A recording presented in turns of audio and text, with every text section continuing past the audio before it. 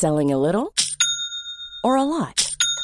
Shopify helps you do your thing however you cha-ching. Shopify is the global commerce platform that helps you sell at every stage of your business. From the launch your online shop stage to the first real-life store stage, all the way to the did we just hit a million orders stage.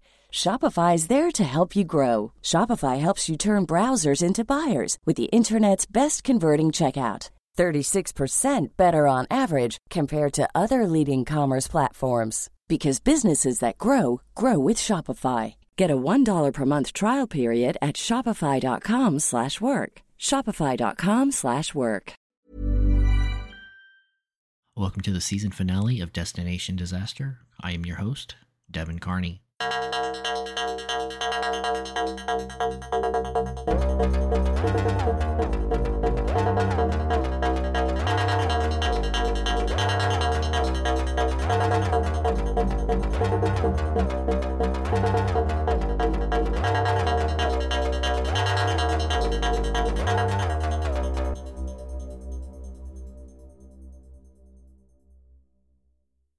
It's hard to believe that we've already reached the end of yet another season here at Destination Disaster.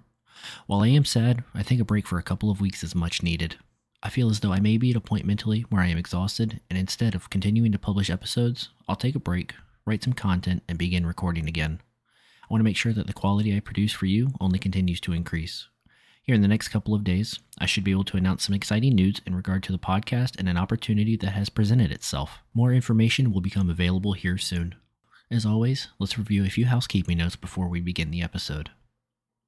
On March 11, 2022, President Biden granted a major disaster declaration for the state of Tennessee due to the results of a damaging winter storm in February. Those counties affected are Crockett, Fayette, Haywood, Lauderdale, Shelby, Tipton, and Weakley, the Tennessee Emergency Management Agency announced. The ice storm brought freezing rain, sleet, and snow to the west and middle Tennessee on February 3rd and 4th. On the storm's first day, more than 140,000 homes and businesses lost power. Flooding was also reported. A Haywood County motorist died when he crashed his pickup into a tree that had fallen onto a highway. In Shelby County, ice accumulated on city streets and trees, which sagged and dropped limbs on power lines and homes. The storm caused $12 million in damage to the county's electric system, Lee said. The current situation in Ukraine remains fierce and uncertain as Russia continues its invasion and merciless bombardment of major Ukrainian cities. The shelling, missile strikes, and fighting have led to more than 2.8 million refugees forced to flee from their homes, many with less than a bag of the personal belongings that they once owned. At the end of this episode, I'm going to share some donation links, and if you are able to donate, please do so. On this episode, you're going to hear a lot of discussion in regard to the size of tornado based on the Enhanced Fujita Scale, or EF. In an early episode where we directly covered tornadoes, I did outline the scale. However, since then we have grown considerably, so for redundancy, I'm going to cover it quickly once again. The Enhanced Fujita Scale, abbreviated as EF scale, rates the intensity of tornadoes in some countries, including the United States and Canada, based on the severity of damage they cause. The Enhanced Fujita Scale replaced the decommissioned Fujita Scale that was introduced in 1971 by Ted Fujita. Operational use in the United States began on February 1st, 2007, followed by Canada on April 1st, 2013. It has also been proposed for use in France. The scale has the same basic design as the original Fujita scale, which includes 6 intensity categories from 0 to 5, representing increasing degrees of damage. It was revised to reflect better examinations of tornado damage surveys in order to align wind speeds more closely with associated storm damage. Better standardizing and elucidating what was previously subjective and ambiguous, it also adds more types of structures and vegetation, expands degree of damage, and better accounts for variables such as differences in construction quality. An EF unknown, EFU category was later added for tornadoes that cannot be rated due to lack of damage evidence. I'm going to now run you through the EF scale. An EF0 tornado has wind speeds that range in between 65 and 85 miles per hour. This will note minor damage with a few roof tiles missing from buildings. An EF1 tornado has wind speeds that range in between 86 and 110 miles per hour and contains moderate damage. This will include overturned mobile homes. An EF2 tornado has wind speeds that range between 111 and 135 miles per hour. This is when considerable damage occurs and includes mobile homes being destroyed. An EF3 tornado has wind speeds that range between 136 and 165 miles per hour. This is noted by severe damage or when homes start getting destroyed. An EF4 has winds in between 166 and 200 miles per hour. This is noted by extreme damage and when homes become leveled and cars are thrown. And finally, an EF5 tornado. This has wind speeds in excess of 200 miles per hour and notes massive damage. High-rise buildings at this point will become severely damaged and cars can be thrown for miles. So with that out of the way, let's go ahead and jump into the finale episode for the season. Here in the United States, many of us welcome the warming spring weather and tornado season at the same time. While tornadoes occur throughout the year, the most severe ones happen between March and June throughout what is traditionally known as Tornado Alley. For a person who lives on the East Coast, we aren't prone to many serious tornadoes, but they do happen. For me, tornadoes represent the sheer force that Mother Nature has to offer. When you see one form and the destructive capabilities that a tornado possesses, this is what keeps me in awe. This week, we are going to look at what a true worst-case scenario tornado event resembles and what effects on a community these storms can cause. More specifically, we'll be taking a look at the Moore, Oklahoma tornado that struck on May 20th, 2013. At peak intensity, the wind speed recorded by meteorological instruments was measured at 210 miles per hour or 340 kilometers per hour and measured well over 1 mile wide. Conditions leading up to the storm were already favorable for the formation of tornadoes, as between May 18th and May 20th, a significant severe weather event had already been occurring. On May 20th, 2013, a prominent central upper trough moved eastward toward the central United States, with a lead upper low pivoting over the Dakotas and upper Midwest region. A southern stream shortwave trough and a moderately strong polar jet moved northeastward over the southern Rockies to the southern Great Plains and Ozarks area, with severe thunderstorms forming during the peak hours of heating. With the influence of moderately strong cyclonic flow aloft, the air mass was expected to become unstable across much of the southern Great Plains, Ozarks, and middle Mississippi Valley by the afternoon hours. Evidence of an unstable air mass included temperatures in the low to mid 80s, dew points that ranged in the upper 60s to the lower 70s, and Cape values that ranged between 3,500 and 5,000. Deep layer wind shear speeds of 40 to 50 knots enhanced storm structure and intensity. The most intense severe weather activity was expected to come across the Great Plains, specifically central Oklahoma, during the afternoon hours on that Monday. Luckily, due to the significant instability already recorded, the National Weather Service in Norman, Oklahoma was able to identify and issue advisories well ahead of the tornado outbreak that would ultimately occur between May 18th and May 20th. While not 100% accurate, this gave all in the path of these storms to have at least some time to prepare for any eventuality that a tornado could impact. On May 20th, at approximately 1:10 p.m. Central Daylight Time, the Storm Prediction Center issued a tornado watch for the eastern two-thirds of Oklahoma, northwestern Arkansas, and portions of north-central Texas. Initially, when the tornado watch was issued, conditions did not seem favorable to produce a strong tornado such as the one that struck Moore, Oklahoma, placing the percent value in the 20% range or low probability that one or more tornadoes could reach the EF2 and EF5 intensity within the watch area.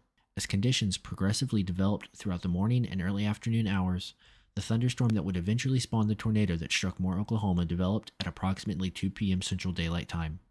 By 2:12, the thunderstorm had already reached severe status.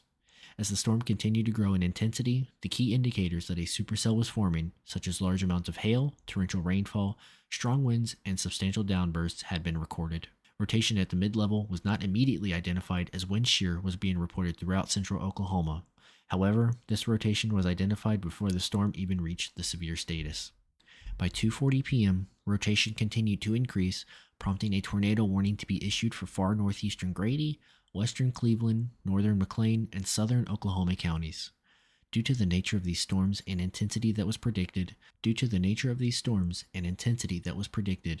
news stations in the viewing area suspended their normal programming and shifted into storm coverage mode to provide the residents in the viewing area with up-to-the-minute updates on the track of the storms that could potentially produce tornadoes. At 2:56 p.m., the tornado formed in the northeastern portion of Grady County, and initial damage from the storm was minimal and rated as EF1. Continuing through downtown Newcastle, Oklahoma, the tornado intensified rapidly, strengthening and striking a semi-rural neighborhood and leveling several homes. By 3:01 p.m., with the tornado now a large wedge-shaped tornado, the National Weather Service issued a tornado emergency for southern Oklahoma City and northern Cleveland County. For those who may not live in an area prone to tornadoes, a tornado emergency is an enhanced version of a tornado warning which is used by the National Weather Service during imminent, significant tornado occurrences in highly populated area. Mainly, it is a last-ditch effort to call for those in the immediate path of a strong tornado to quickly find shelter. On radar, the signature of this tornado could have only been described as massive. The Twin Lakes dual polarization next-ride radar detected a debris signature nearly 1 mile in diameter within the Hook Echo. A Hook Echo is a pendant or hook-shaped weather radar signature as part of some supercell thunderstorms. It is found in lower portions of a storm as air and precipitation flow into a mesocyclone, resulting in a curved feature of reflectivity. Back on the ground, the tornado had grown and maintained EF3 intensity as it jumped the Canadian River. During this crossing, a decommissioned bridge on US 62 and US 277 was severely damaged. The strong and rapidly intensifying tornado only continued and followed southwest 149th Street directly into the city of Moore, Oklahoma, and into southern Oklahoma City. This is the point at which the tornado grew into EF4 status after several leveled homes were noted following the impact. The tornado weakened briefly to an EF3 for mere minutes before re-intensifying back into EF4 status. Episode is where more graphic details of this episode will occur. If you are particularly squeamish, you may want to skip through certain parts. The intense tornado continued its track, maintaining EF4 status, and impacted the Orr family farm. This farm was home to a petting zoo and hundreds of horses used for riding. Unfortunately, the resulting impact left over 100 horses dead, with some having been thrown into power lines or thrown on top of buildings. Every building at Celestial Acres was either leveled or swept away at EF4 intensity. The ground on the property was scoured to bare soil, debris from structures was granulated, and vehicles were thrown and stripped down to their frames. Surveyors noted that based on the contextual damage, the tornado was likely at EF5 intensity in this area, though the construction quality of the affected buildings only permitted an EF4 rating. At Plaza Towers Elementary School, a cinder block wall collapsed, killing 7 students as the wall fell on those students attempting to take cover. The neighborhood immediately behind the school experienced more than a dozen homes being leveled and swept down to their foundations. Continuing through the city in a northeasterly direction, Moore Medical Center was next, with severe damage occurring and even a car being flung onto the roof of the hospital. The northern part of the damage path, it is reported that a 7-Eleven was completely destroyed, with 4 being killed, including a 3-month-old infant. The large tornado continued to catastrophically damage key buildings throughout the city, to include the Moore Public School Administration Building, a large, well-bolted home that was cleanly swept from its foundations at EF5 intensity. Following this impact, the tornado began to weaken to EF3 strength, and by 3:35 p.m., the tornado had finally dissipated. This tornado is reported to have thrown debris at least 10 miles, and some smaller items being thrown as far as Midwest City, which is nearly 15 miles away. Immediately following the tornado impact on May 20th, Governor of Oklahoma, Mary Fallin, declared a state of emergency, freeing up additional resources and activating the state's emergency operations plans. Following this declaration, President Obama declared a major disaster in Oklahoma and began deploying federal aid into the affected regions. The sheer size and response of these resources is truly what a coordinated response must encompass. Local and state resources began responding as soon as conditions permitted, and it is my belief that in addition to the advanced warning given to those in the affected areas and the swift response from local, state, and federal agencies, more lives were saved than were lost. This is what a combined response should encompass: local resources that respond in the immediate aftermath, followed by state resources and federal agencies to aid in the overall recovery process. This is why it is so imperative that exercises take place and must include all stakeholders that are responsible for recovery operations. In initial reports concerning casualties, it was reported that 91 bodies of those who perished in the impact had been received at the state medical examiner's office. This was then corrected to 24 victims after communicating with local funeral homes that had incorrectly stated the reception of dissidents. In addition to the deaths, 212 injuries were also reported as a result of the tornado. Property damage as a result totaled 1,150 homes destroyed, with entire communities being leveled and swept away during the catastrophic impact. In total, $2 billion in damage was reported. Damage inspectors noted that many of the homes and businesses lacked adequate bolting to their foundations. It was found that many of these buildings either were just nailed into the foundation or were simply just placed on the concrete slab. At the 2 schools that were struck, Both were found to not have safe rooms, as the school system believed that tornadoes mostly struck in the later portions of the day, when students and staff were already at home. This is inherently false, and this is a direct cause for those students who lost their lives, as they were unable to find suitable shelter. According to the American Society of Engineers, both schools that suffered direct hit posed critical flaws that led to the complete destruction. Both Plaza Towers and Briarwood were destroyed when an EF5 tornado struck. Neither school had safe rooms. 7 students were killed at Plaza Towers after walls of the 3rd grade center, a building next to the main school, collapsed. At Briarwood, at least 24 pupils and teachers were injured when the door's cinder block walls fell. In addition, construction documents obtained through an open records request show that Briarwood Elementary was designed by a now defunct architectural and engineering firm whose founders were disciplined for design flaws in other projects. It's unfortunate that in events like this, we learn of companies that don't understand the scope of work that they are doing and only seem to care about their revenue. When we turn a blind eye to building codes, this will be the outcome every single time. Students and staff should not have to question the integrity of a building that is supposed to keep them safe in the event of a tornado strike similar to this. Following the surveys undertaken following the impact in 2013, the Moore Public School System resembles a very different model, one that is now aimed at protecting the students they serve. As of 2019, 31 of the 35 district schools now contain shelters that will protect staff and students in the event another tornado strikes the town. While an unfortunate event led to the discovery of these structures not being built to code, and archaic beliefs that thought tornadoes only strike once students have gone home for the day and the later afternoon is no longer. Now students can learn without the worry that the building in which they spend the majority of their childhood can now protect them. In 2014, Moore became the only municipality in Oklahoma to adopt residential building codes that are strong enough to survive an EF2 tornado. The new homes in Moore are designed to withstand winds up to 135 miles per hour.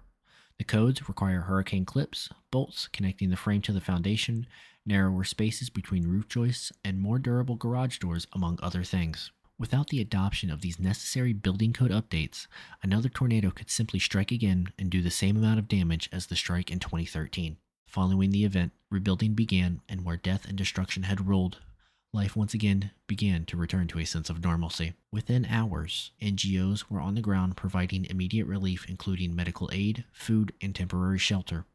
Within days, dozens of organizations descended upon Moore to help begin the cleanup and the process of long-term recovery. Several funds were established to support long-term recovery, including the OK Strong Fund and the Shawnee and Moore Recovery Fund of the Tulsa Community Foundation. With its long history of tornadoes, several funds had previously been established, including one for immediate relief and other for long-term recovery at the Oklahoma City Community Foundation. Moore is a completely different city now than in 2013. The city has continued to grow, and according to NPR, in addition to the 1,100 homes that were rebuilt, 375 new homes were built as well. New companies have set up shop in the city to include Computer RX, a pharmacy software company, Starbucks, and other retailers such as LA Fitness and Sprint. While it took time for the community to rebuild, the city remains stronger and better prepared for the next tornado that will inevitably strike. With the new medical center, enhanced building codes, and stronger homes, Moore is ready for the future and can now better protect its residents. Thank you for tuning in this week. With it being the season finale, there is one more current events episode scheduled, and following the release of that episode, I am going to take a 2-week break. Please continue to share the podcast and listen to earlier episodes.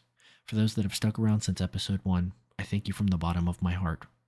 Go follow me on Instagram at destination_disaster and on Twitter at destdisaster, that is DESTDISASTER. New episodes will begin releasing on April 3rd, 2022. Until then, this has been Destination Disaster.